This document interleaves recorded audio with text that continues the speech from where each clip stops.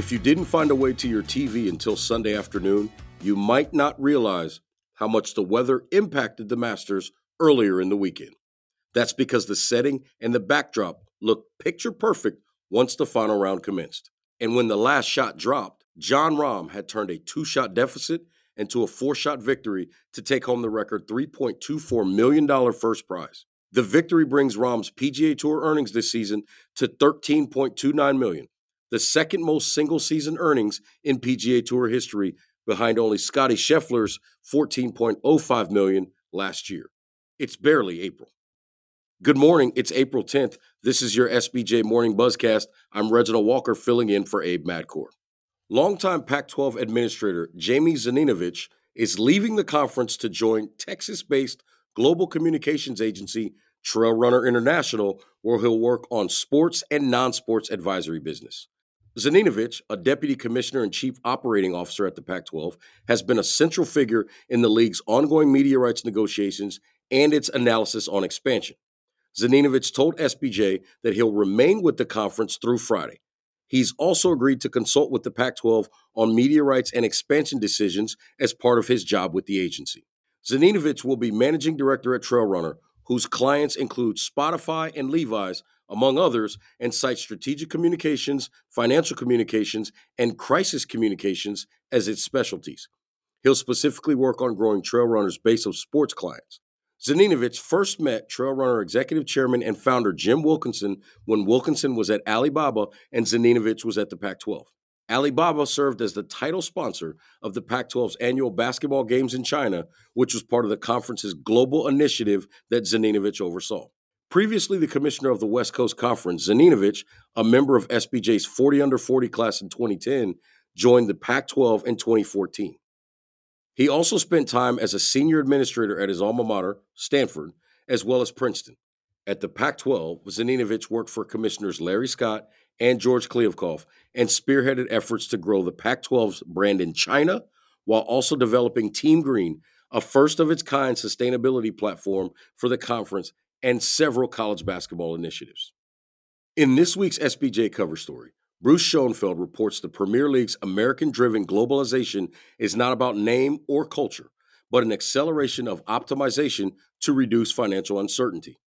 There have been missteps, but despite some hairpin turns along the way, growing American ownership in the Premier League has led to significant changes to increase club financial stability.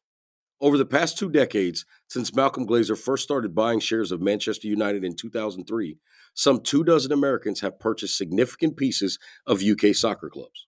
They come in to try to make them completely successful and more profitable. Golden Knights owner Bill Foley is the most recent, acquiring controlling interest in Bournemouth for $130 million last year.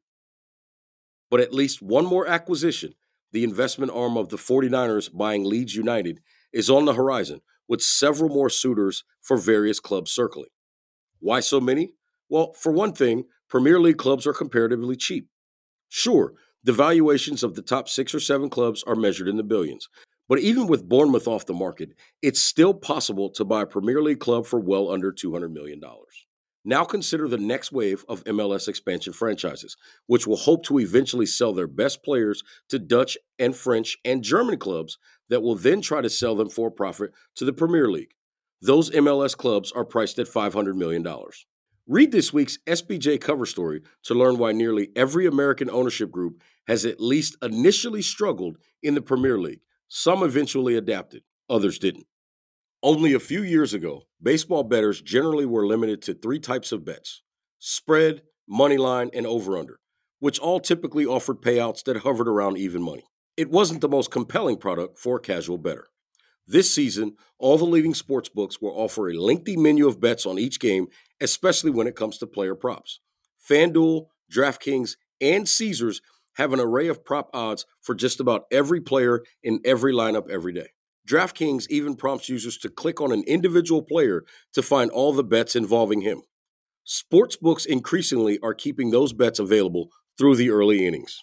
Considering the way player parlay betting took off during the NFL and NBA seasons, MLB is eager to see how bettors respond to the evolution of the product around its games. In the April 10th issue of SBJ, Bill King writes that the odds are high that a huge increase in available baseball bets will boost the 2023 handle. And we'll end this morning's Buzzcast on a programming note.